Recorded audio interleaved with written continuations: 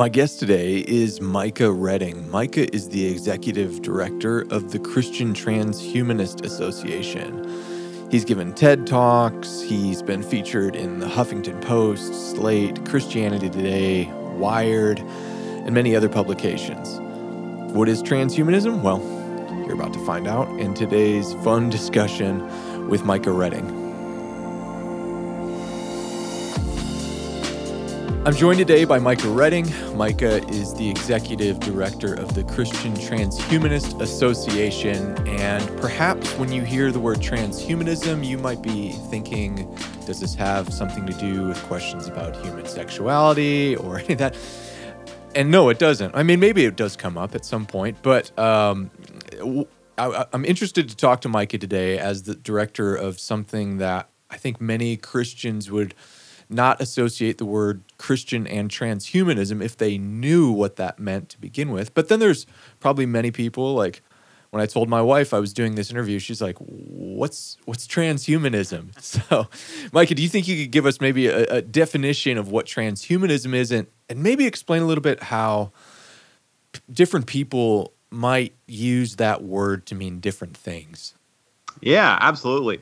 So in the broadest sense, transhumanism is a movement to use science and technology to transform the human condition. And so that evokes a lot of questions. One of the questions that I get a lot is, isn't everybody a transhumanist then? Aren't we all doing that? And I think implicitly, most of us are. Most of us agree with the use of science and technology to transform the human condition in some way. And so the question is, okay, how far do we take that? What direction do we take that in? Things like that. Now, there's a lot of questions I get about when we talk about transforming the human condition and some of the ways that transhumanism has been used philosophically. There's a question of, are we talking about leaving the human condition behind? Or are we talking about kind of raising it to new levels?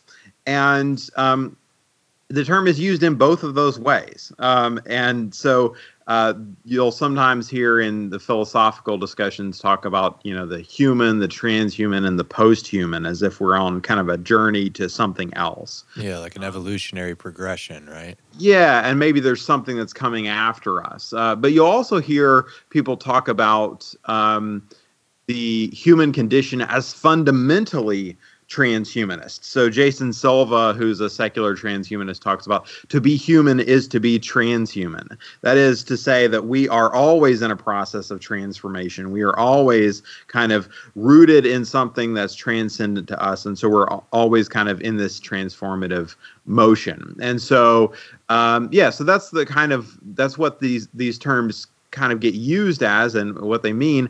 And so it can mean a lot of good things that are either bad or good or all kinds of places in between. So this is a really unique area for someone to be invested in and involved in, to be giving their life to. What was it about perhaps your own journey of faith, or perhaps just an interest in this area of science, technology, and the maximization of human potential, or perhaps even, maybe it's not even so much that for you, maybe it's approaching it from a matter of care for creation or a care for human persons that are experiencing suffering. Tell us a little bit about your journey of faith and why this became an area of passion for you. Yeah, absolutely. So, I grew up as a preacher's kid in the Churches of Christ, which is a fairly small, kind of conservative, typically fundamentalist group. And so we were at churches all over the United States, from West Virginia to Washington State, which is a very different cultural situation. And so I kind of was exposed to a lot of different ways of kind of doing conservative church culture. But one of the things that I really picked up on from my background was this idea that I really had to study for myself, that I had to make my faith my own. And that was the biggest theme that I heard from my Sunday school teachers, from my parents, everything.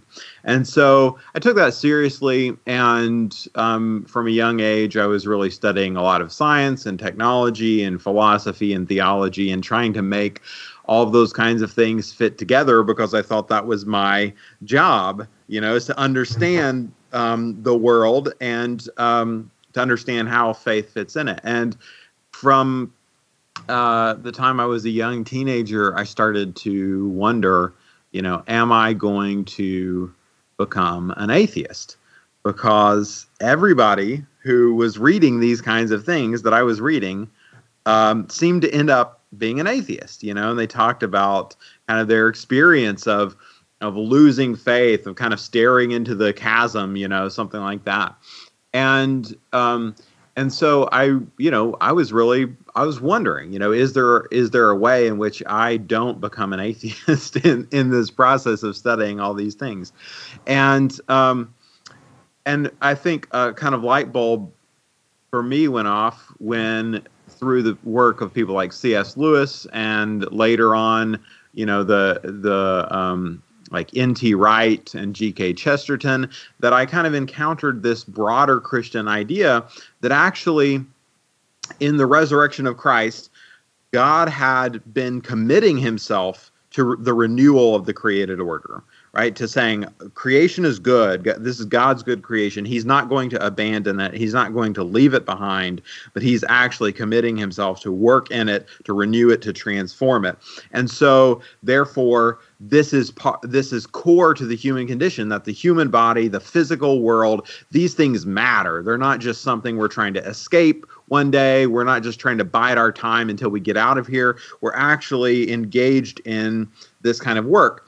And as soon as I realized that science and technology had to be a significant part of the Christian faith and the Christian mission, because they were part of how we engage the material world, right? They had to be part of it. And so for me, I realized, all these things actually are part of one thing. It's God's intention for the world, for the created order, and for God's future.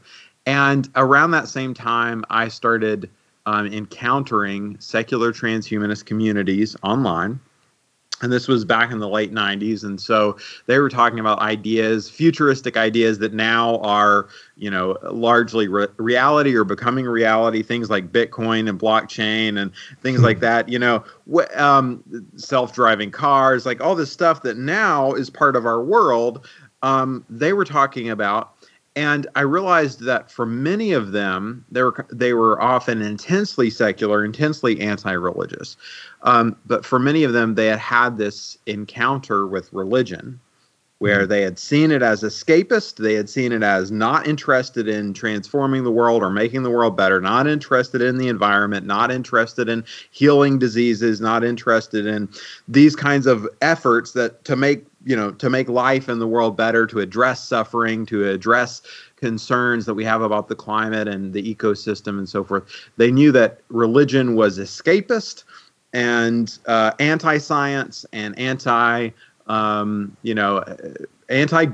really. And what I saw was that for many of them, they had rejected this kind of escapism in Christianity and were looking to find a way to reconnect some of these visions of transcendence and transformation that they had picked up from their faith background in a context in which they could actually do something about it. Mm-hmm. And so for me, it's always been a huge kind of significant thing, because I know that they were young people like me going through some of the same kinds of questions. I was able to find the resources that allowed me to reconnect those strands of thought. Many people were not. And I think that's true for many people in our culture, not just in these kind of niche futurist communities. I kind of have a real passion for helping people to connect those things, whether they're still Christian and are trying to make sense of the world, or whether they've left it behind and are maybe looking to see whether faith still has a place somewhere in the world. I'm wondering, as you began to develop relationships with people in what is admittedly, I think by your own words, usually a more secular community when it comes to those that are interested in issues relating to transhumanism, futurism. Maybe you come across other diverse spiritualities that might mark people that have left traditional religious institutions. Did you discover as you started to interact with these people that in many ways, though they felt like they had to reject the institutional Christian tradition that maybe they thought they knew, were you able to see in them things that you identified and go, hey, I actually think you're affirming certain core theological truths? Like I hear from some people, and I'm not, I have very little familiarity with this world other than just reading stuff online from time to time. And sometimes I get the sense from people that are really passionate about the transformation of the human experience, that what really motivates them is a desire to ease people's suffering. Right? There's a real hope. Now, there certainly are those that may go into this arena that we're no longer trying to eliminate people's suffering. We're no longer trying to deal with the maladies and the problem of evil that we experience in the world. And perhaps we're maybe doing some sort of like technological Tower of Babel here. But I wonder if that is your experience. What were some things that you would affirm in those sorts of technological communities that you go, hey, I actually see this. I see this theological Christian, rich, historic Christian theological affirmation, but it's just reframed in a different way. Yeah. Yeah, absolutely. So much of it is religious, whether people recognize it or not. And typically they won't recognize it either because they aren't that familiar with the Christian tradition, or because they believe they've rejected it, right? They've left it behind. And so, of course, it can't still be showing up in the way of thinking. But you do see among various different people, among various different groups, this big interest in addressing human suffering, making life better. You even get what I call a radical environmentalism. One of the founders of the World Transhumanist Association is David Pearce, and he's a philosopher who wants to ease the suffering of the entire biosphere. And the language he uses for this is that the lions should lie down with the lambs, wow. Right? And this is his vision, is that we shouldn't be in a biosphere where there's so much suffering and so much pain and so much death between animal species, that we could actually use maybe bioengineering or something like this to ease that suffering and to make animal life this incredible experience of pure pleasure. And so that's a really radically ambitious vision. It's more audacious than any vision that I've ever heard. But it comes from a real place, which a lot of Christians share, which is to say, maybe evil and death and suffering are not really part of how the world should actually be operating. Maybe something should be done. Wow. Okay, so the pathway for you into being involved in this world was probably some part just natural inclinations, biologically hardwired into you, maybe for towards the sciences. But it was also, you mentioned exposure to people like C.S. Lewis and N.T. Wright. I think for a lot of people, for me, thinking about these issues actually started with popular culture. It started with films, it started with movies that expanded my imagination and got me thinking about things that were beyond what I could think of myself. So, all right, let's throw out a fun question here. We've got a pretty prolific genre of not just books, but movies and television in this sci-fi category.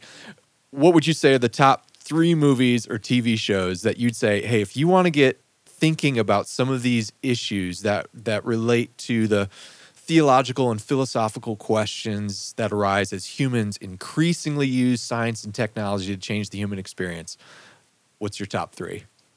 Yeah, so I think right now for most people, it's going to be probably Black Mirror Altered Carbon, which was big last year, and there's this new show that's come out called Years and Years, and I haven't gotten to dig into it yet, but basically there's a moment that a lot of people have talked about where this person sits down with their parents and says, "Mom, Dad, I've got something to tell you. I'm becoming transhuman," and so it's kind of like jumping into these questions of identity and what we're transforming into and that kind of stuff. And so yeah, I think a lot of shows that are out right now are all over this.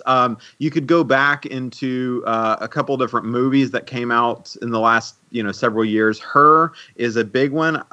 It's about a human falling in love with their operating system, and it's Joaquin Phoenix, right? Yeah. And it's beautiful, and it's profound, and it really deals with some of these questions from a more emotional and relational side. But it brings up almost, if you kind of watch, almost everything that happens in the transhumanist discussions comes up, but instead of being like, ooh, it's a crazy sci-fi thing, it's just kind of like it's part of an unfolding relationship. And so I think that's a really great, profound one. If you want to see, I'm going way beyond the three, but that's all right. There's also movies like Limitless and Lucy, which kind of explore this idea of humans becoming more than they currently are, or tapping into their intrinsic potential. And I would say actually really just the Marvel Cinematic Universe. It doesn't use the term transhuman. I forget the DC term, I think, is metahuman. And metahumans, yeah. There's those kinds of terms. But this is what we're actually exploring. Like, what does it look like in a world where some of us might have radically expanded abilities? And really just the question of human power itself. How do we handle that, and what does that shape us into? When I think about some of those, I think about whether it's, I've only seen a few episodes of Black Mirror, some of the, you didn't bring this one up, but I often think of Blade Runner, right? Many of these visions of the future come across as fairly dystopian. And I would admit, even my own initial reaction when I discovered there's a Christian Transhumanist Association was significant skepticism. And as I kind of do some internal reflection on that, I wonder if it's holdovers from, maybe all the dispensationalist end times and prophecy watch TV shows and movies that I digested as a kid that, make you suspicious of things like there's going to be the mark of the beast is like a computer chip that's going to be put in your hand or your head, and you wouldn't be able to do business with it. And then you see a lot of what emerges in the popular psyche. I talked about, I just finished a series on Christ and culture, and we talked a little bit about, I was using some language from the liberation theologian Dwight Hopkins, who talks about culture as spirit, aesthetic, and labor. And one of the things I talked about was how the aesthetic of a culture is always it's always subordinate to the spirit, which is the kind of meta-narrative. It's the invisible values that people hold to, and those things make themselves manifest in the art. So when I look at things like popular art, and as people are kind of grabbing from these values or the projections of their fears, it seems like so much of the transhumanist aesthetic is pretty dystopian. I've got maybe my doubts about a Christian transhumanism. What would you say to someone like me, or someone that has doubts about like a theological validity for Christians even participating in some sort of transhumanist movement? Yeah, absolutely. So, that dystopian fear is deep, and it has a real reason for it, and we can talk about that. But from a theological standpoint, I think we can look from Genesis to Revelation. But for me, really, it just all comes down to Genesis 1, which is the question of who is God, who are we, what are we doing? And as I read Genesis 1, we have a creative God who is expresses himself first and foremost as this kind of cultivating creator who calls life forth. He says, let the land bring forth vegetation, and then sees it and delights in it and names it and blesses it, these kinds of things. And then we come to the culmination of the chapter, and it says, okay, I'm going to make a being like myself in my image, and I'm going to call that being to do the same sort of creative work that I've done, cultivating, creating life, calling life forth. And what you see over the next several chapters is that God leads humanity through this process, right? Everything that God does in Genesis 1, humans are called to do. And so one of the first things that we have in Genesis 2 is Adam being called to name all the animals, right? God named creation in Genesis 1. And so now Adam is going to go and name all the creatures in Genesis 2. And so God's kind of leading humanity into this process of like being a child of God, imitating the work of God, learning how to do this work of creating and cultivating life. And one of the first things that involves is tending and keeping the garden, right? So this is a vision of humanity as a scientific and technological species. Their work is to use their ingenuity, their creativity to call forth the potential of nature. And from the very beginning, they are called to go into all the world and do this. That's their first thing, fill the earth, right?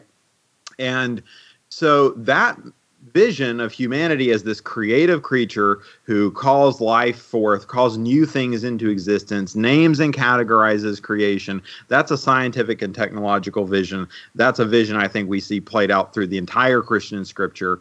And we can talk about some of those other places. But to me, that if all that I had was Genesis 1, I would be a transhumanist.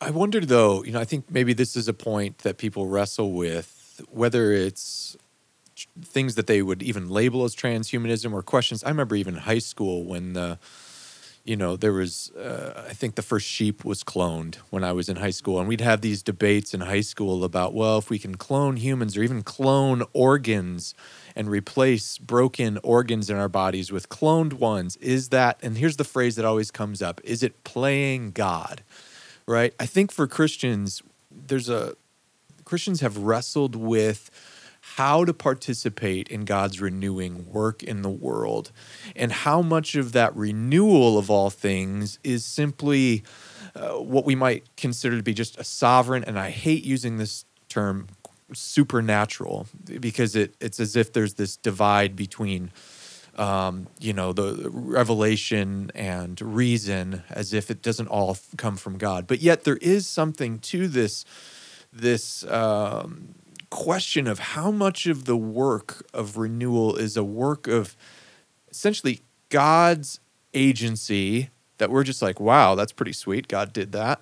And maybe, we'd say 80-20, like we synergistically cooperate. You think of like,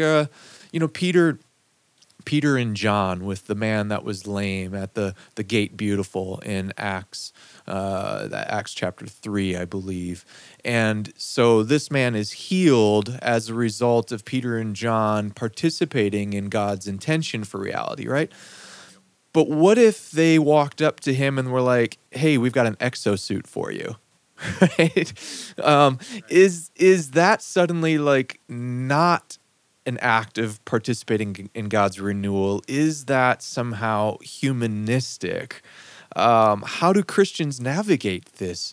I think of my own father-in-law. My father-in-law is an engineer, but he's worked specifically on medical devices throughout his career. He's worked on the pacemaker. He was part of like initial patent teams in the pacemaker, worked on the cochlear implant. A lot of people saw that viral video went around of the gal hearing for the first time. She had like cool full sleeve tattoos and she breaks down. He worked on that. He's worked on other things that I go, I wonder if my father-in-law is a transhumanist. But he really feels like for him that he is really doing God's work in the world. And I can't say no, he isn't, just because he's not laying hands on a sick person and recovering. But yet, is there a line where it goes too far?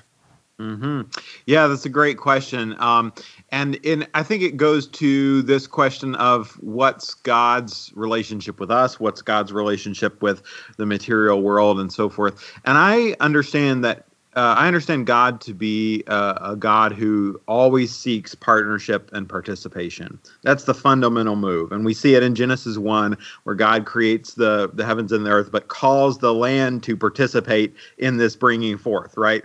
Like even the you know non-animate created order, so to speak, participates in the work of God when God calls it forth. And so you mentioned that kind of supernatural natural idea, and I think actually this is a kind of post-enlightenment framework that we use. It's not the one that the Bible is using. And if you look at the biblical stories, you can see like the parting of the Red Sea, right? This is the grand kind of first big miracle of the people of God in the Christian scripture. And if you actually read the account, God says to Moses, "Okay, stretch out your hand first of all, and then the sea will be parted." And so Moses stretches out his hand, and the sea is parted because, as the text says, a wind blows all night and it pushes back the sea. So in that account, God has involved Moses. He has involved, the natural order of things. There's no moment in the text where it says, and then God suspended the laws of nature and of everything and did something entirely different. What it's actually saying is that all of these things are part of God's good creation, and when they are working in their proper way, then they fulfill God's purposes, right? And so God is always calling them back into those purposes. He's calling the wind to serve its purpose. He's calling Moses to serve its purpose as being kind of the agent and symbolic, actor for God. So we see that, of course, with Peter and John and all this. But I want to point out an even earlier biblical story, it's the first story in Scripture of redemption, and it kind of forms a kind of template that the New Testament talks about a lot. And this is the story of the flood and Noah's Ark. And so if you think about what is happening in this account, God has looked at humanity and said, okay, this is a failed experiment. This has got to go away. And so God sets out to destroy all life. And then he sees Noah and he says, okay, here's one exception. Here's one human who has the potential to operate as humanity was intended to operate. And so what he does is he calls Noah to construct the largest technological artifact that the ancient world could imagine, right? Mm-hmm. And so Noah spends however much time, building this ark, right? Building this giant existential spaceship, essentially, from if you're in the ancient world, this is how you think about this.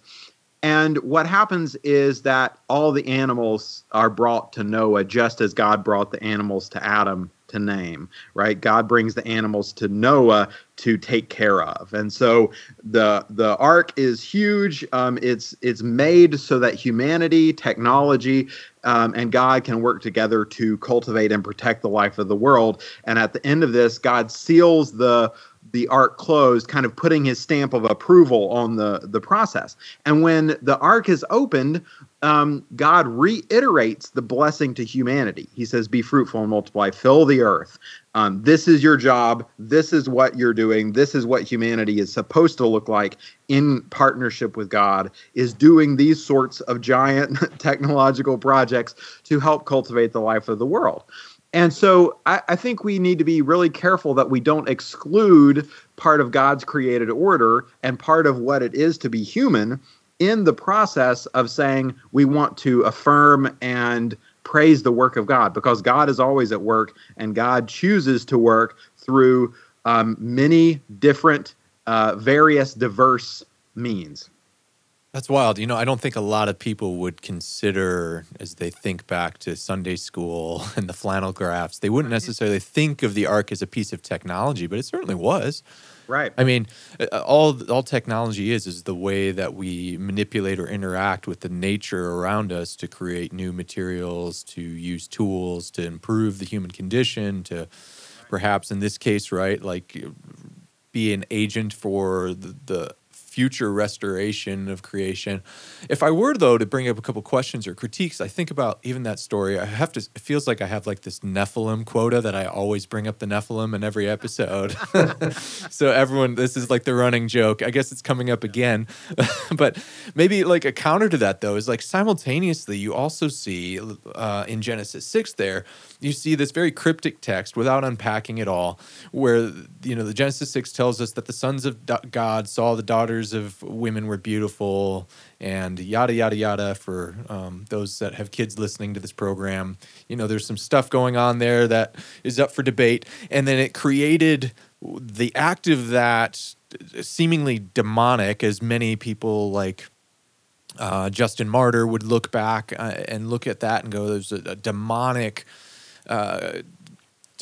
union that produced something that was unnatural in the world, right? These giants, the Nephilim.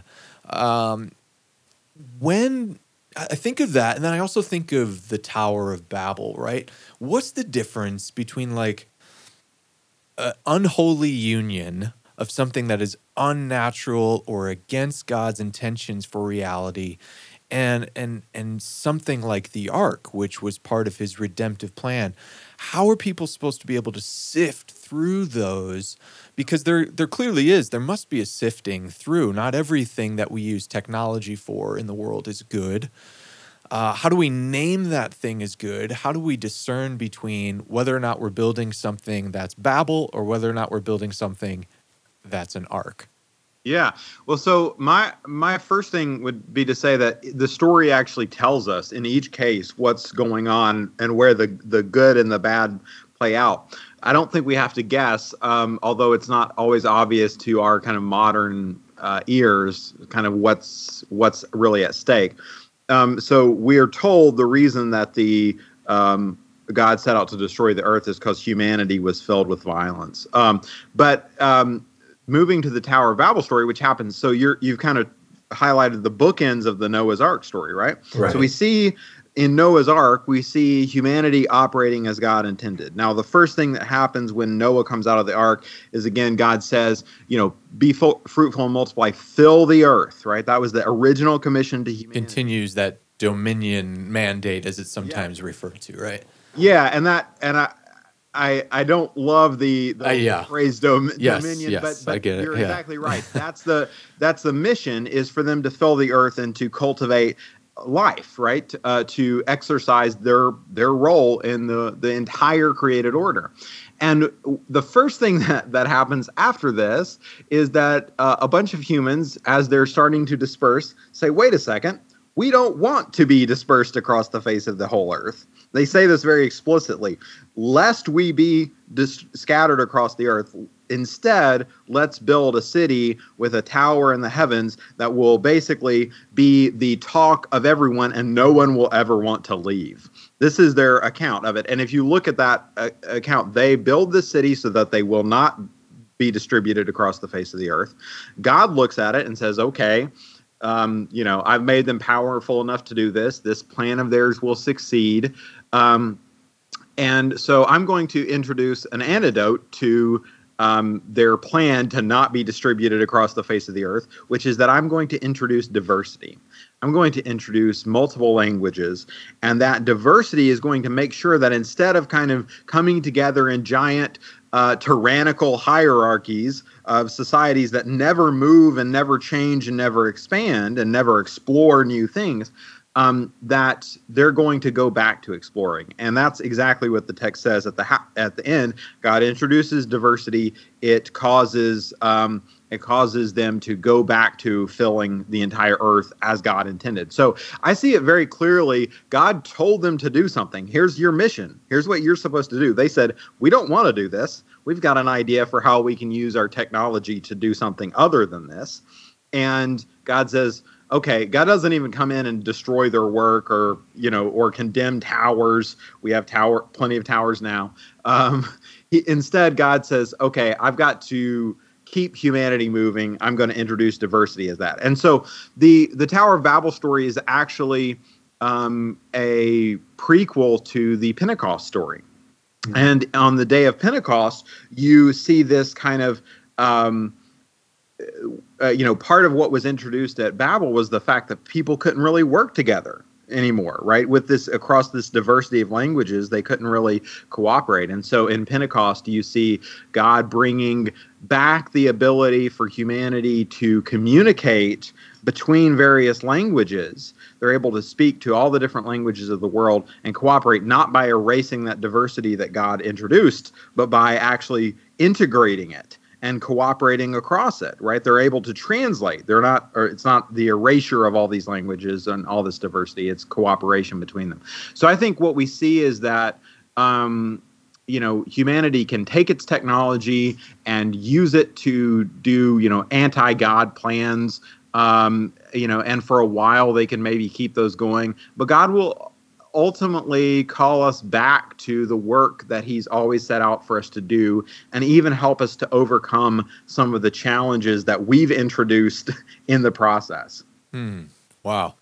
So I think that's a really helpful, perhaps metaphor for what distinguishes your vision as a Christian for any sort of project that we might call transhumanism from other intentions for the transhumanist project. I'm not alone, perhaps, in my initial gut suspicion of it first, right? I don't know if you've read C.S. Lewis's Space Trilogy at all, but in that Hideous Strength, Lewis seems to give a pretty scathing rebuke of what we could call transhumanism. I don't think that term was actually around when Lewis was writing that back in, I think it was like 1943. But in this book, for those that aren't familiar with it, there's this evil conspiratorial organization bent on world domination through technological advancement. And this group, though, doesn't sell it as world domination. In fact, they even use like Christian religious language. Some of the members of this NICE organization, they sell it as the perfection of the human species through the eventual migration of human minds out of the limitations of human flesh and blood bodies. Was C.S. Lewis prophetic in his concern about this way back in 43, or do you think his concerns were misguided?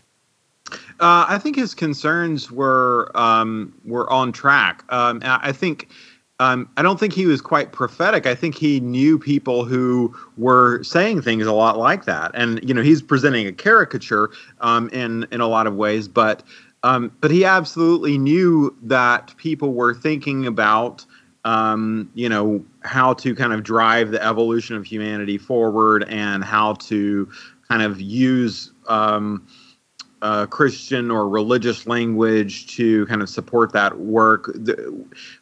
He had already seen so much that had happened when Christians were kind of struggling with the early questions around evolution, right? Like, so evolution all of a sudden became this compelling scientific theory, and people are trying to say, okay, well, what do we do with this? And one of the first things people said was, I guess that means we need to drive our own evolution, and maybe that means we need to, decide what is the fit version of humans versus, so right. There the eugenics movements of his era too. Yeah, he experienced a lot of really, really dystopian things that came out of that, right? And it's not because evolution itself is a like this theory that compels us to those things. It's that as humans try to struggle with, the possibilities of our natural world and understanding what kind of world we live in, a lot of the ways that we frame those conversations and a lot of the attempt to come up with a moral vision is really flawed or broken. And so C.S. Lewis, I think, was addressing some real trends he saw in the world around him. And as I would describe it, I think what he was doing is trying to offer his own version of transhumanism. And if you read, the Space Trilogy, the Chronicles of Narnia, really, like a friend of mine said, the road to transhumanism lies through Narnia. Narnia is the prime vision of, I think, in a lot of ways, a Christian transhumanism. And so those terms weren't being used then by Lewis in either case, but he's recognizing a negative sort of transhumanism, and he's trying to articulate what a Christian version would look like. And he talks about this kind of situation of us walking around in the world and seeing the cab driver and the baker and all this kind of stuff. And he says these are not just average normal humans. Each one of them is becoming something so glorious you would be tempted to fall down and worship, or so demonic you would recoil in horror. That's what we are in God's kind of created order per Lewis, right? God intends for us to develop in these ways, and God wants us to develop towards the good and not towards the evil.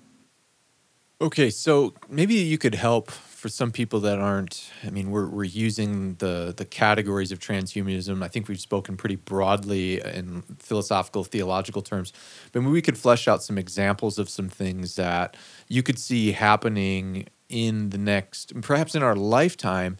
And I'd be curious, how would you be able to, as you explore these very likely scenarios for humanity, for creation, is there a way that you're able to say, this is a line, this is the threshold. Once you cross over this line, we are now heading more towards Babel instead of an ark.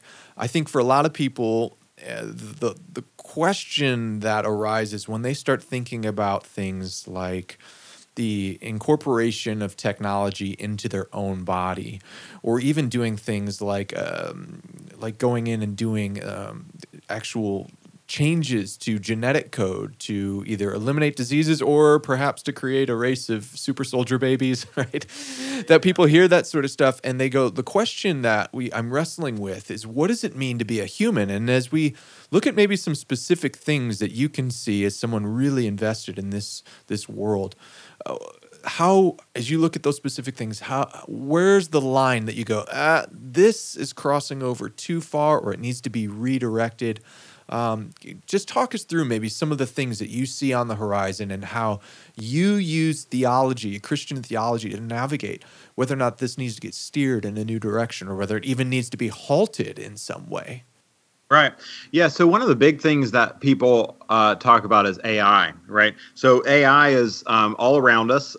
It's in our social media. It's in our conversations that happen online. Now it's driving our cars. It's doing all kinds of different things. But we have these questions of, where does it go? What responsibility do we have to it? And you have people like Elon Musk, who I would call a secular transhumanist, who is looking at these kinds of things that in many ways he is helping to advance. And he's also saying, we are summoning the demons. Like, this is his language to use because he realizes this is a huge, dangerous thing to do. There's a huge potential for good, but also huge potential for destruction. And in his interview he did on the Joe Rogan podcast, there was like this crazy moment where Joe Rogan asked him about this, and he paused for like 15 seconds, and he was like, "I tried to warn them." And Joe Rogan kind of freaks out. He's like, "This is like some moment in a movie. It's like right before everything goes all the bad." Dystopian movies that we're afraid of, right? That's right. And so there's real concern coming from everyone involved in this, particularly in the secular world. And so as a Christian, I actually have a different way to approach that question. I can say, well, this is a dangerous thing, right? It is dangerous to bring into existence a being that might have its own agency, its own desires, and its own, impulses. So what do we do with that? And for me, well, first of all, it's the same question that God dealt with in creating us, right? All of a sudden, there's a being in the world with its own agency that sets out to do its own things. And, if you read through Genesis from that framework, you can kind of see some of the ways that it goes wrong, right? Like, you can see all the AI risk that people are concerned about. It comes when you bring into existence another kind of being. And It's also the same question we face every time we bring a child into the world, because every child that comes into the world could either be the next Hitler or invent the next cure for cancer or whatever, right? So we're always facing that risk, and I think there is an answer to what we do with that risk in the Christian faith, which is we say, okay, if we are going to bring a new creature into existence, whether we're parents or whatever, then our responsibility is to enter into relationship with it, right? Our responsibility is to bring it into a world of loving relationships. That's what we do. That's how we try to make children not be the next Hitler, but to be, a force for good. And you see this contrasted with what a lot of secular scientists are suggesting, where we trap and enslave our AI to keep it from doing something bad. And I'm like, this is exactly how you get a dystopia, right? You start a creature off in the world knowing that the people who have created it are there to like trap it and enslave it and so forth. I think that's the anti-Christian answer to this challenge. The Christian answer is to say, to whatever extent we bring creatures into the world, we have a responsibility to enter into relationship with them, just as our Creator entered into relationship with us. And so we can talk about that more and a lot of other possibilities, but that's kind of one example of where I think Christians actually have something really significant to offer, a real conversation that's happening now. Do you think then are you suggesting that AI has moral agency? Like, are they in some way, do they just mimic sentience, or can AI actually be something that you think is in the same category as a human? Now, we've been wrestling with, going through, I've got it right here in my desk, in search of the soul, okay, by Joel Green, Stuart L. Palmer. And of course, this idea of the soul that we frequently talk about is more than likely, as many Christians understand it, is imported from Greek philosophy, these categories. But there is, going even back to the Hebrew scriptures in the Old Testament, there is this breath of God. There's this animating element. People have been wrestling with, what is that thing? There is something, unless you're a materialist, there is some sort of non-reducible essence to the human being that we would say this is what makes them image bearers. They have the breath of God. A guy like David Bentley Hart, for example, it lays out his sort of framework for understanding consciousness is we are participating in a limited sense in God's consciousness of himself. So if we're going to use technological language, and I've talked about this before in other podcasts, that maybe in a sense that we as our individual local conscious machines, if you will, maybe I shouldn't use that word, are plugged into the cloud. And there is something about us that isn't reducible to just the hardware itself. Are you suggesting that AI has and will be able to have whatever this mysterious thing is, whether we want to call it consciousness or spirit, or, Eastern traditions might call it chi, right? They're all searching for what seems to be the thing that's there in the human being. And then when they look at the dead body of someone, they go, that thing's gone, right? Yeah. Are you suggesting like AI and machines have that same thing, or can have that same thing? Yeah, so I think we know that they can. We don't know how. We know that they don't have it right now. The reason why I say we know that they can is because we are carbon-based life forms that somehow exhibit this, right? We, in the Genesis story, we are made out of dirt. And somehow dirt becomes infused with this immaterial, conscious, spiritual, soul type force. And we don't know how that happens, but we know that it did. And then we pass that on, right? When we have kids, we know that we are bringing, in some sense into existence a new ensouled or, spiritual being. Through a physical process that we understand pretty well at the genetic level. So we know that there are physical processes that can lead to the instantiation of new spiritual creatures. We don't know the full extent of what those processes are.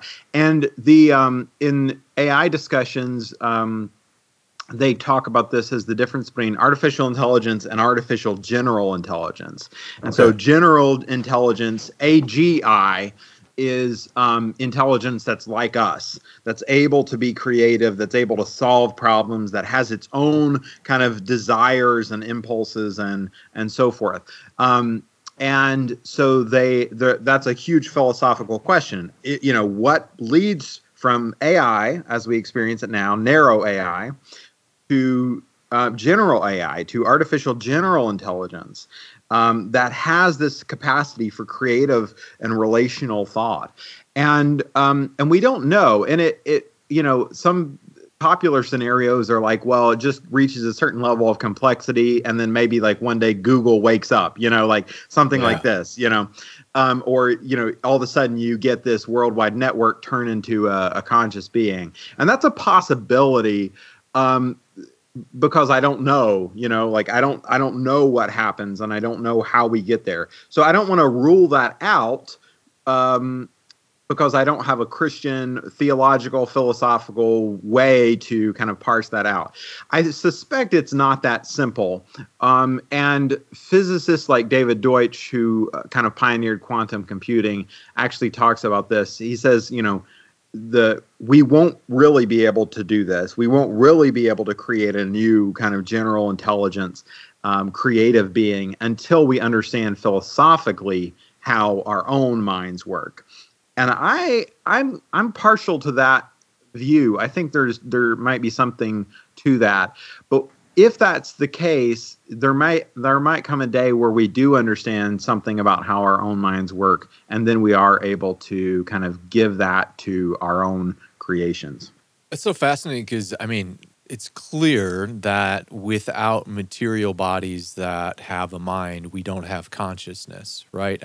There was a point in which you and I, unless we were to go, Plato or even right. Mormons, for example, believe, the soul is already in a pre-existent state and that the spirit babies, essentially enter into human bodies. But I think if we deny that there's a certain point in time in which, pardon me, in which you or I, we enter into being and become conscious, that actually happens through material processes too. But I think the question then becomes, all right, it's clear that there's a union of matter and spirit, this design in which consciousness endows material structures of mind and matter, flesh and bone.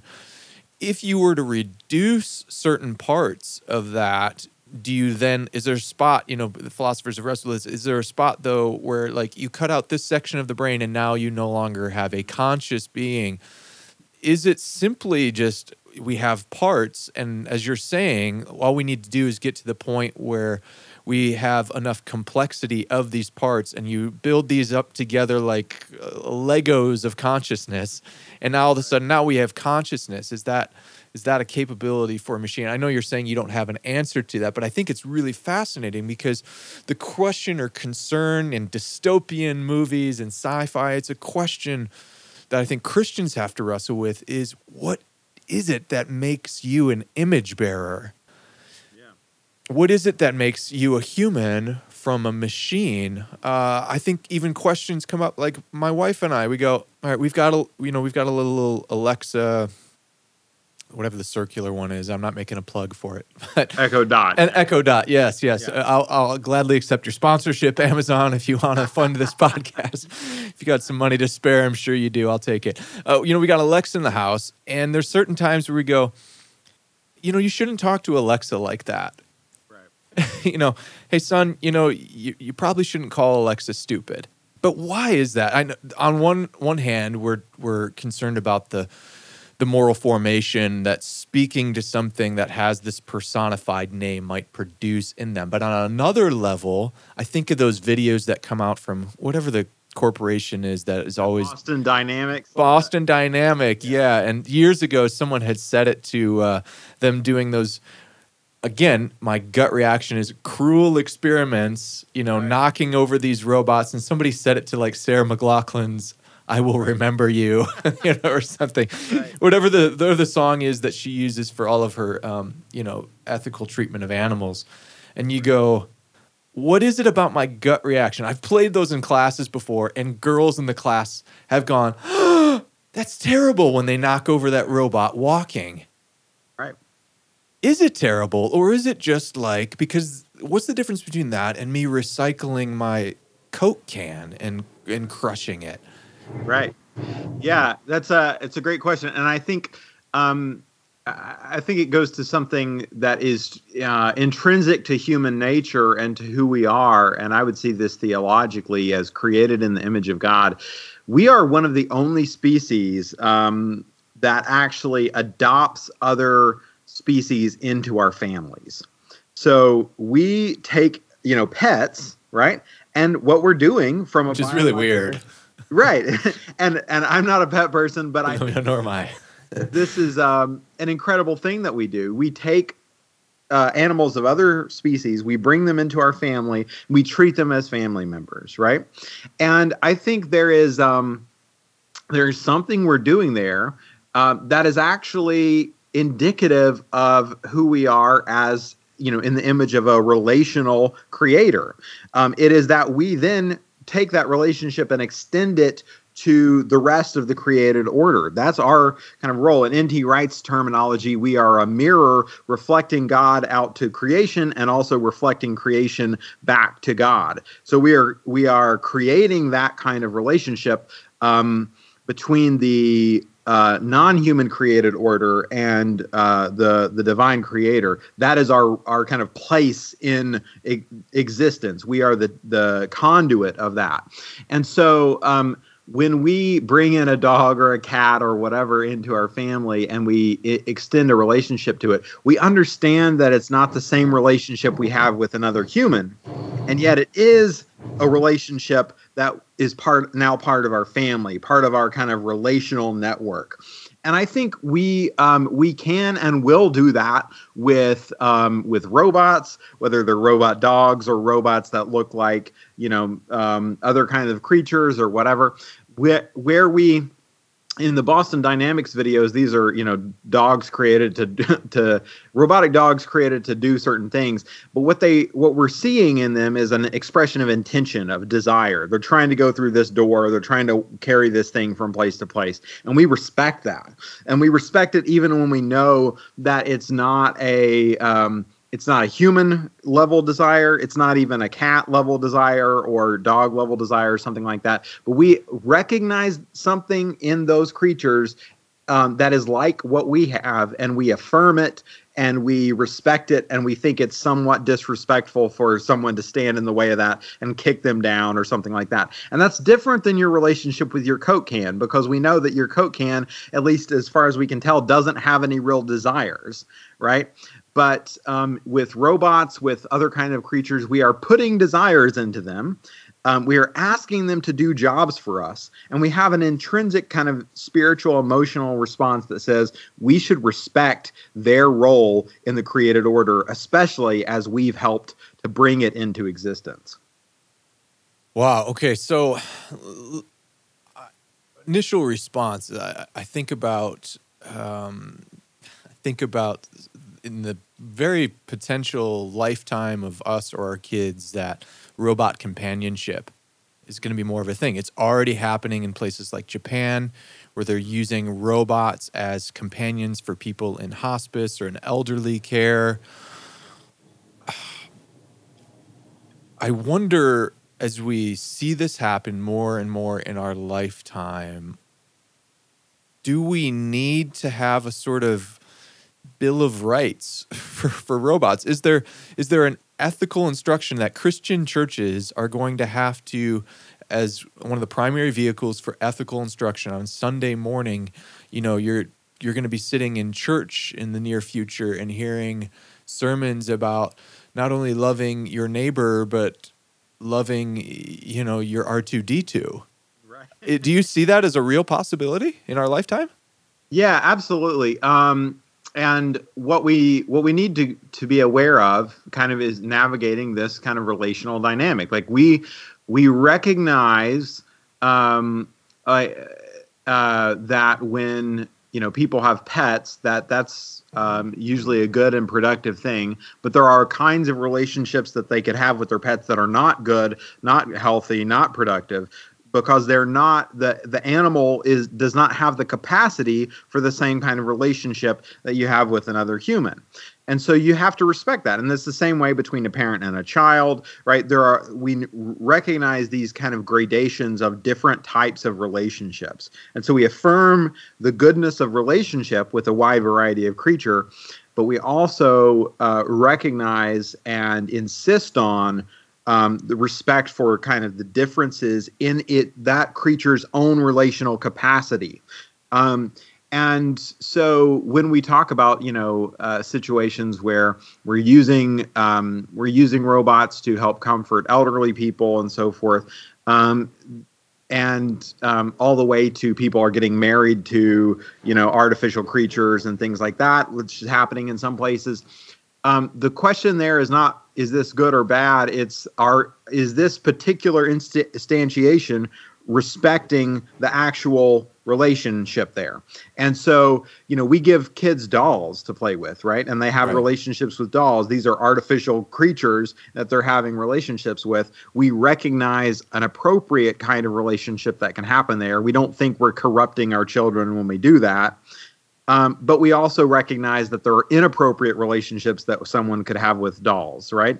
And that Lars and the Real Girl. I don't know if you ever saw that. Now I'm thinking. Now I'm going to put that in my transhumanist movie category. That's right.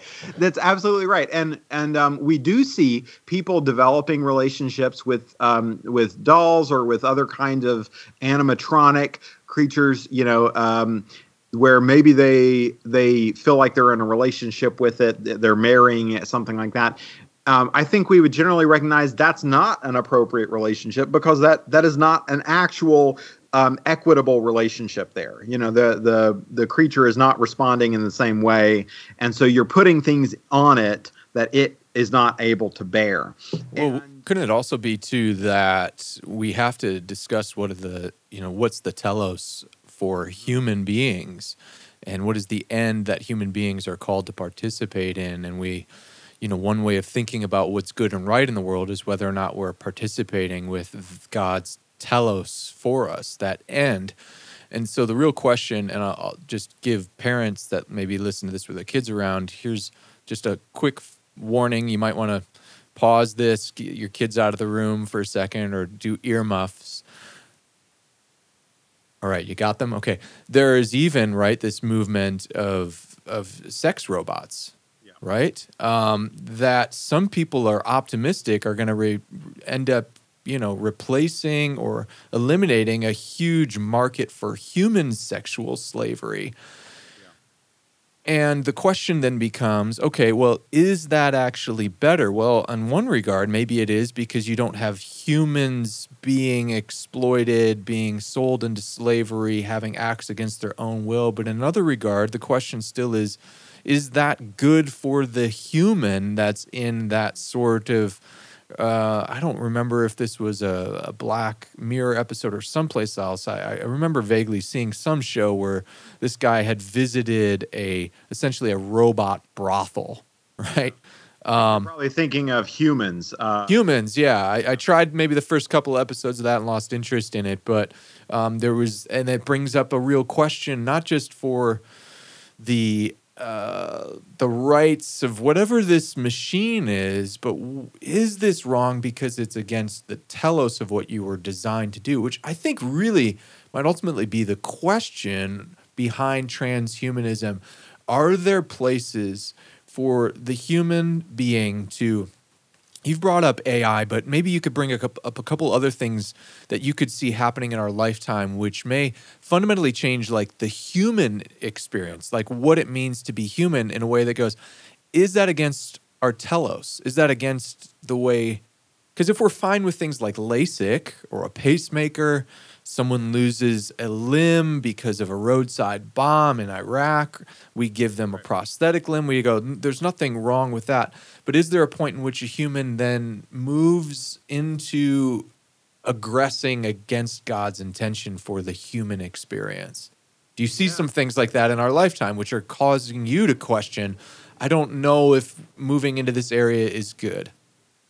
Yeah, so I think one of the big things that's happening right now is genetic engineering, and so there are two types of genetic engineering that are relevant. One is just the kind of modification of your genome, right? And the other is called human germline manipulation, and this would be the manipulation of your children's genomes. So it's totally possible to do genetic editing of my body so that I express certain genes in a different way, or we replace a malfunctioning gene with a different one or something like that.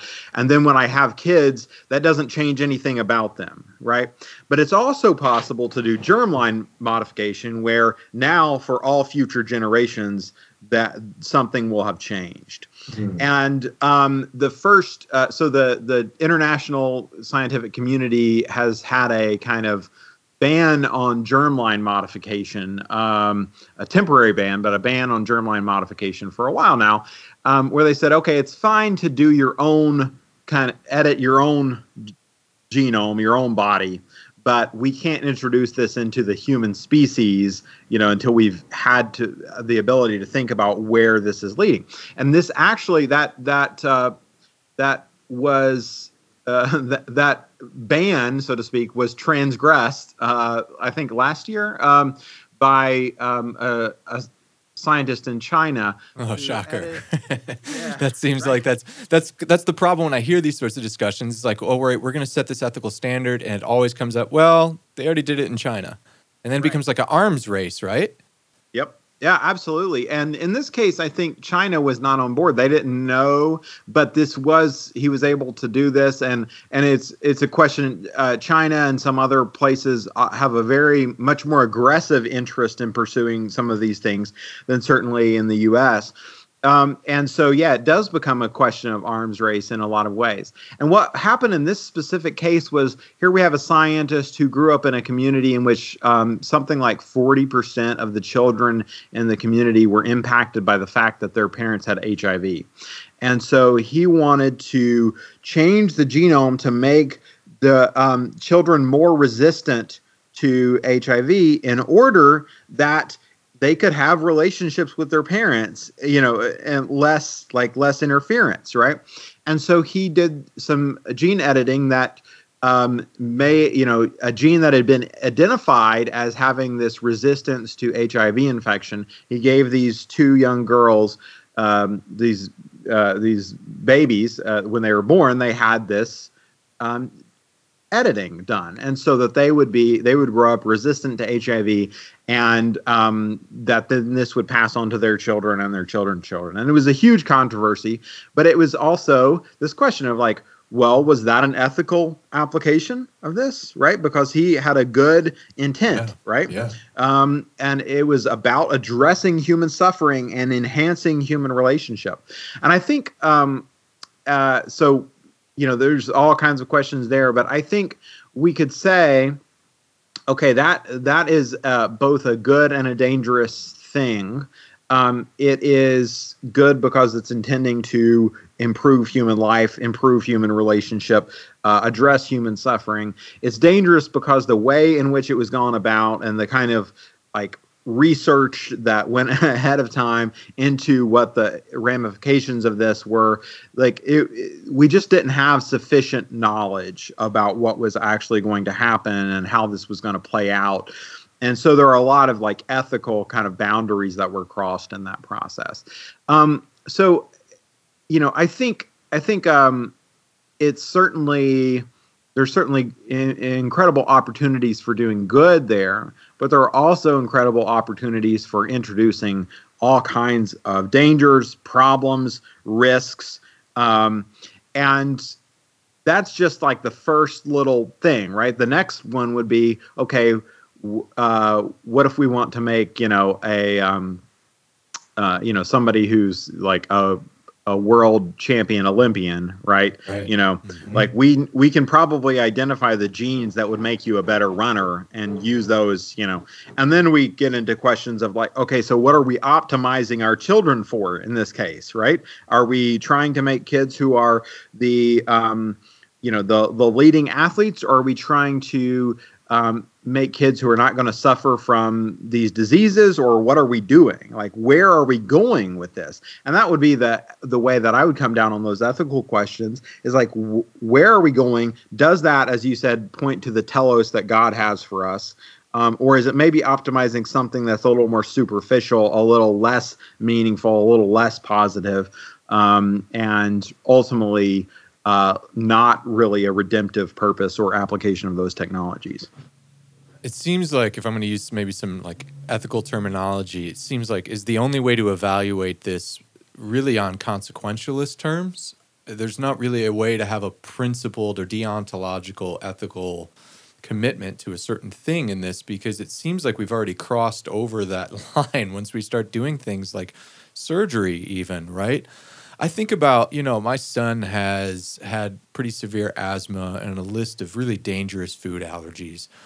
And if there was a doctor that came to me and said, hey, this is a very real possibility, it's more than likely, here's the percentage, if we don't go in and edit his genome, it's going to happen.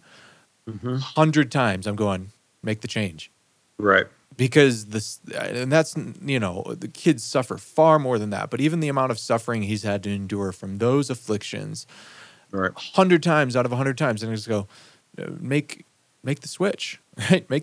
I picture sometimes, I come from a charismatic Pentecostal background, which some people, and rightly, can accuse of having like an over-realized eschatology. But one of the things I think about, even when I pray for a situation, or I think about someone in physical harm or impairment, is what if Jesus of Nazareth, the real historical Jesus of Nazareth, were to walk into the room? What would be different? And I picture kids in suffering, whether it's been the times we've been in the hospital or ICU with our own son, and we see these bald-headed children that are going through chemotherapy in kindergarten. And I go, if Jesus walks in the room, I can't picture any other scenario than that child being set free.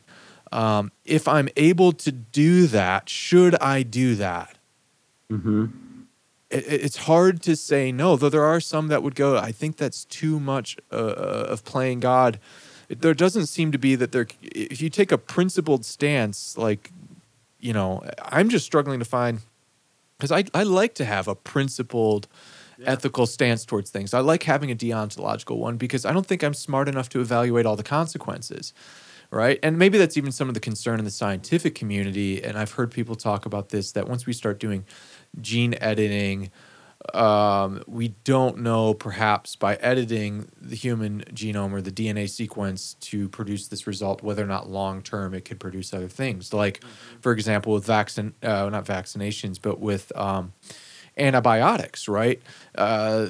We probably didn't know when we were giving out antibiotics from everything from ear infection to strep throat that there's now viruses that are developing that are resistant to antibiotics. The only way we can evaluate whether or not it's good to do or not seems to be with a consequentialist approach. It seems really hard in this category to come up with a principled line of demarcation to go, this is right, this is wrong. All right, if you don't mind, real quick, we've pretty heavy conversation. Let's switch to something fun here as we maybe wrap up in the last couple of questions here. Okay, I'm going to throw out some names here, some fictional names. You tell me if they're human or machine, okay? Okay. Darth Vader. So I can get it really complicated in this. My first instinct is to say human, but if you actually think about it, the Star Wars universe, they're in a galaxy far away, so they are not biologically related to the human species as we know it. So then that becomes a question of, do you have to be connected to the human species to be human? So he's something. I would say human, but maybe in a different, in the Star Wars language, that might be a different thing. There's a threshold though that you go, even in the story, part of the redemptive arc for the character is that there's like still a spark of humanity left in him. Yes. Even though I think Obi-Wan warns him he's more machine than human now, twisted and evil, right? Right. Yeah. But he's a human, but is 3PO a human? Yeah. So I would say no. C-3PO looks like he appears to be a non-human person, and I don't know if that's the case, but that's what it seems like. He presents in the stories is he has no kind of human mind or consciousness, but he is nevertheless a person who has creative agency, right? And so that's kind of a distinction that's made in a lot of sci-fi, is between persons who have some kind of they have the same kind of creative relational nature as we do, but they don't have any kind of like historic connection to the human form or anything like that, and maybe their mind works in a different way. And so that's what C-3PO seems to be. The ethical question that comes up, right, is they obviously treat him throughout the films as being someone that has the rights of a sentient being, right? Whereas ships, there's no problem blowing up a TIE fighter, right? But you would really feel an emotional pain. Is it just because he bears human-like qualities that we feel, maybe this is just hardwired into our evolutionary programming, where we're supposed to feel these sorts of sympathetic feelings towards things that look like us or act like us in specific ways, but non-human looking machines, we don't seem to have that same, like nobody cried when the Death Star was blown up, right? I mean, it was, unless you really think about all the people that were working in there and whether or not this was a terrorist act, but we won't get into that. There does seem to be, perhaps, is this just on a human biological evolutionary hardwiring that we go, well, the things that look like this, we've just been wired and it's just tricking us? Or should we actually, has this been informed by a Christian theological story that goes, no, these things, not just because they're human, but everything in the created order has some sort of value. I wonder how we differentiate between the toaster, the refrigerator, C-3PO, and Darth Vader, right? And how we treat them.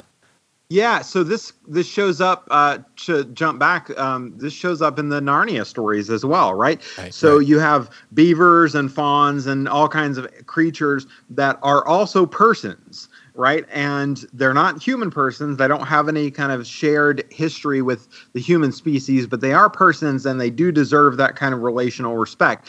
But there is a point in the Narnia series where many of those animals have lost their personhood and reverted, so we might say, to an animal, an animal way of being.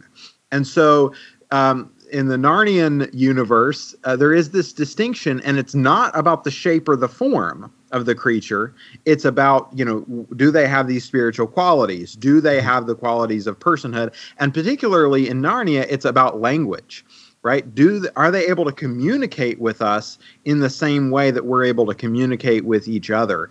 And I think that's in the AI world. Alan Turing was a huge scientist who kind of made a huge mark in this field, and he proposed the Turing test. And the movie Imitation Game kind of references this a little bit, but it's basically you sit there and talk with the AI, and the question is, does it manifest to you? Does your spirit essentially say, yes, I'm talking to another relational being who has that same kind of relational awareness that I do? And ultimately, that's all we do with each other, right? Like, that's why I'm not a solipsist, is because I feel in my spirit that when I'm talking to you, that I'm talking to another person. Even mediated through these machines right now. Right. Absolutely. And that could be true regardless of what I was seeing on the other end. I could say, wait, I think I'm talking to another person. And there is no way to prove that, right? I can't prove that I'm not just the only mind in the universe and everybody else is not just some kind. But I choose to believe that I have faith in the fact that when I'm talking with another person, that my mind, my spirit, my soul recognizes that and can affirm it, even through technological means, even through other forms that I may not recognize. So do you think we should be morally repulsed when we'll stick in the Star Wars universe, right? You've got 3 categories of soldiers that you see the Empire employ. You've got droids, you've got a droid army, you've got a clone army, and then after the clone army and the droid army fails, then you actually have human-like agents that are neither clone nor robot. Part of that, I wonder, was like George Lucas when he was making the prequels going, this should be for kids, and perhaps the more kid-friendly thing to do is have these massive wars, not with humans being killed, but with robots being killed, with droids being killed. And then, we can have a clone army because clones are not humans, and all those things can be killed. You can even have a Clone Wars TV show that's geared for kids where all the clones can die, but it's not humans dying. Are you suggesting, though, that we should feel the same way about all of them? If this was not, again, it's fictional, but if we're doing this in the real world, should we feel as awful if we get to the point where robots are actually going and, when a drone is knocked down out of the sky, maybe it doesn't possess that same sort of list of characteristics that you're looking for personhood, but is there a point where we go, yeah, if we sent robots off to war, we should feel as bad about that as if a human dies in war? Well, I think not robots as we currently understand them, right? Okay. So if the Boston Dynamics robots go off into war and are blown up or something like that, I don't think we grieve for them in the same way. I said earlier that we respect their kind of desire, which we affirm. We have a feeling about it, but we also recognize that these are not conscious agents who are able to communicate with us. And I think George Lucas was trying to remove that sort of personhood, right? The mask, right. To convince us that these are not real persons. And so he's playing with these categories, but I think his intent is for us to think that they are not persons. They are purely, robotic machines. They don't suffer. They don't even suffer as creatures do. C-3PO, he's kind of an edge case because I think he does manifest as a person, and yet they treat him, as a servant, right? They don't give him the same kinds of rights and respects that they give to other persons within that world. And I think there's kind of a question of what we're supposed to think that his real personhood is. And I think it's ambiguous from within. But if he dies, if they killed him off in episode 9, Lord knows that theater is going to be filled with people crying, right? Oh yeah. And, and you talked about the ships, but there is, what was it? The Han Solo movie that came out recently where there is a ship. There is a ship who has who falls in love, right? And it's like one of the robot. It's another robot companion to Lando. Okay, yeah. I forget the precise details, but it's that relational component. We, if they're able to express those kinds of relationships, to really to be able to fall in love, to all that kind of stuff, then we want to recognize that they are persons who have that kind of same intrinsic nature as we do, and we'll absolutely cry about their death and and feel their loss if they unrequited love or whatever, we will feel that because they are able to communicate. And I think that's, even we can push that to the edge. Like even R2-D2 only communicates in, beeps or whatever. But we still recognize that R2-D2 is able to express things because the other humans who are there can understand what R2-D2 is saying and reflect it to us, essentially, and so we recognize, R2-D2 is upset right now, is having an attitude, whatever. And so, I think but I think in all those cases, it comes back to communication and the communication of relationship. So anyway. Yeah. Okay, I'm going to go through the rest of this list real quick, and let's say We got through one. Yeah. we got through one. Real quick, Data from Star Trek: The Next Generation.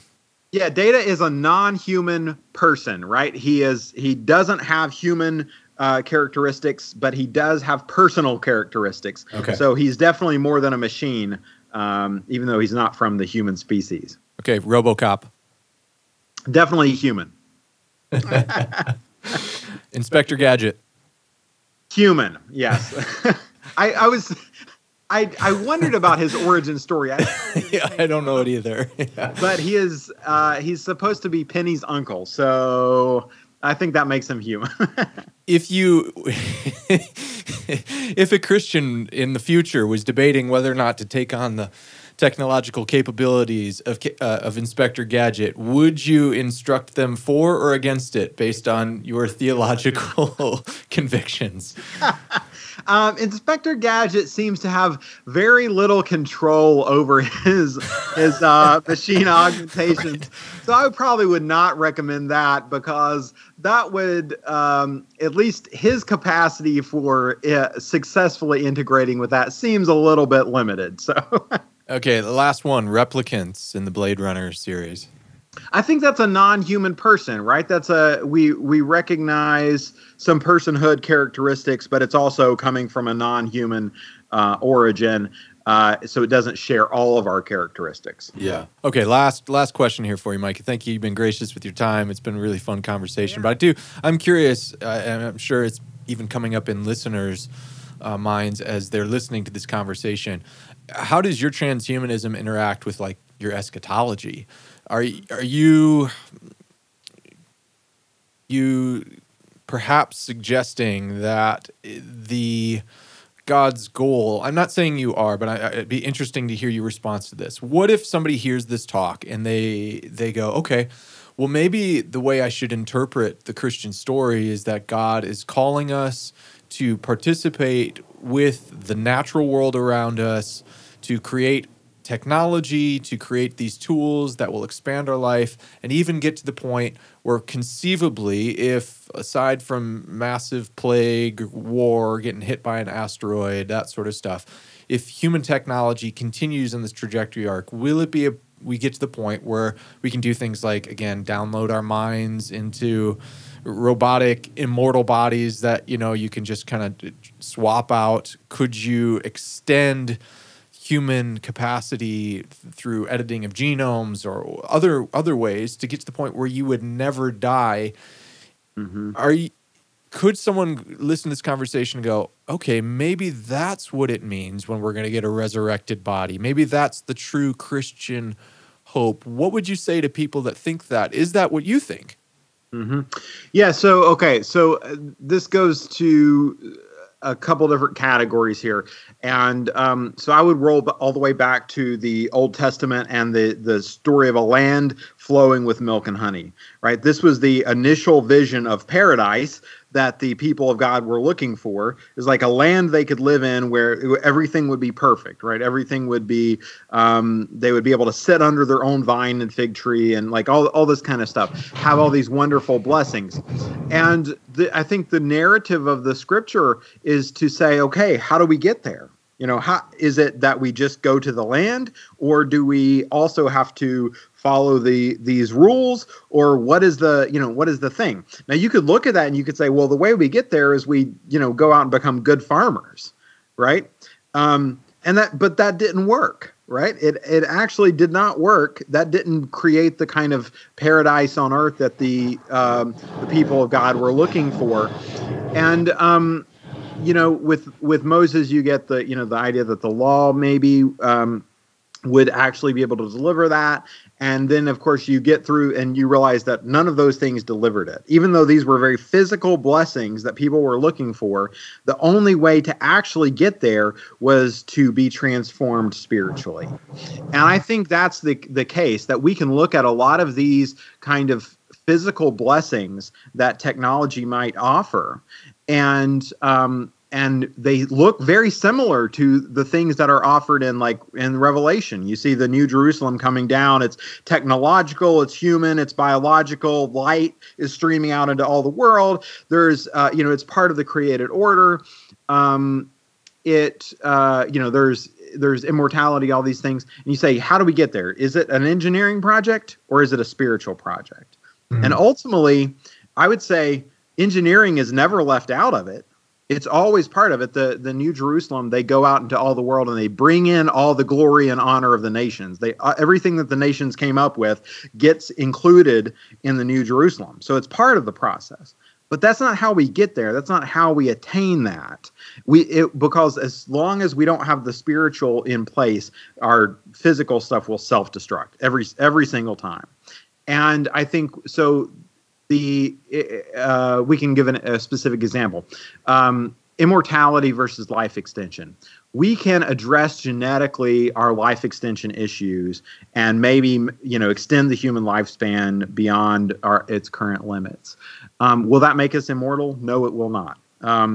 Because we can still walk in front of a bus. We can still get hit by, a bomb. We can still fall into a supernova or a black hole. There will always be ways that we can die. The only thing that gives us immortality is being in a relationship with someone who will bring us back from death, which is exactly what Jesus says in the Gospels. This is eternal life, to know you and the one you have sent. And I think that's it. The relationship, the spiritual connection with God, that is where all those things come from.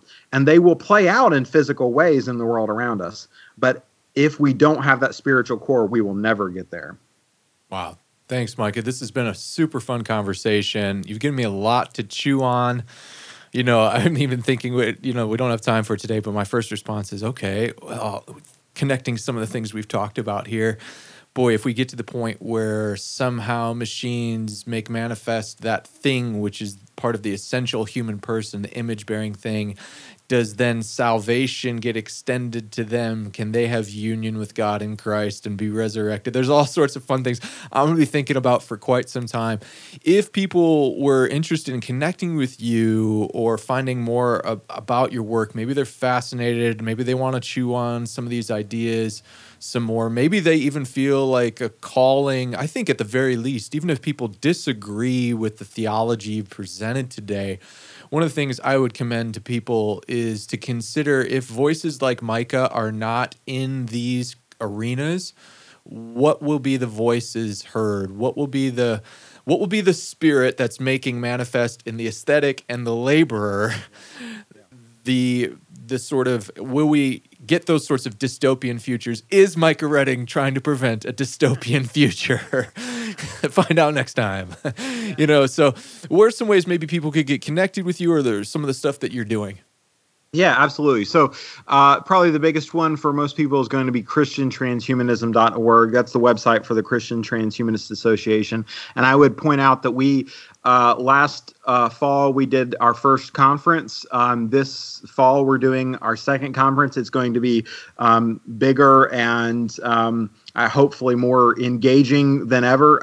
It was a fantastic experience last year, but it's a great way for people to connect kind of in person and discuss some of these ideas. We're on Twitter and we have a big kind of Facebook group that's very engaged. If you want to know a little bit more about my kind of how I break things down theologically, micahredding.com is my website, and I post periodically essays up there where I'm trying to kind of work through Christian theological ideas. So that's where I would suggest people go. Our website, you can get connected with our community, and I think it would be fantastic for people to come out to the conference and really talk about this in an embodied, relational way. Thanks, Micah. I'm going to put all those links in the description of this podcast in the show notes so that you can find those ways of asking maybe follow-up questions, or maybe figuring out if there's a way you feel a particular sense of calling in the area of science and technology, and especially as it relates to the human condition, that you might feel a sense that you should have your voice at the table too. So thank you so much, Micah. This has been awesome. I appreciate your time, brother. Absolutely. Thanks so much for having me. Well, I want to thank you guys for listening to today's conversation with Micah Redding. Again, I have all the links in the description to this podcast where you can connect with him and find out more about the Christian Transhumanist Association. I want to thank the supporters on Patreon, those that become part of the Deep Talks Patreon community, and I want to invite you to become a member there. You can support the work that I'm doing, conversations like these, by getting involved at Patreon. There's a link for that in the description as well. There's other ways you can support this podcast.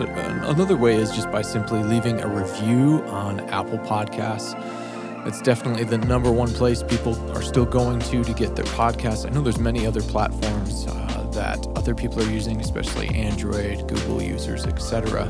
But even if you don't use that platform, if you could leave a review, it doesn't have to be 5-star if you don't think it's worth 5-star.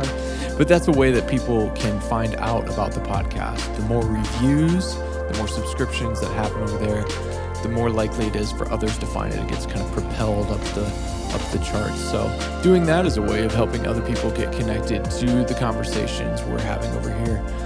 I'm also more than open and love connecting with people on Twitter. So if you want to connect with me in that way, ask questions, we can just exchange ideas there. That's probably the primary platform I'll do like text back and forth with people on in written communication. That's also in the description to this podcast. Thank you guys. Thank you all. Special thanks to Paul R., this month's Theology 201 subscriber. Thank you, Paul R., for your support. And until next time, we'll talk again soon.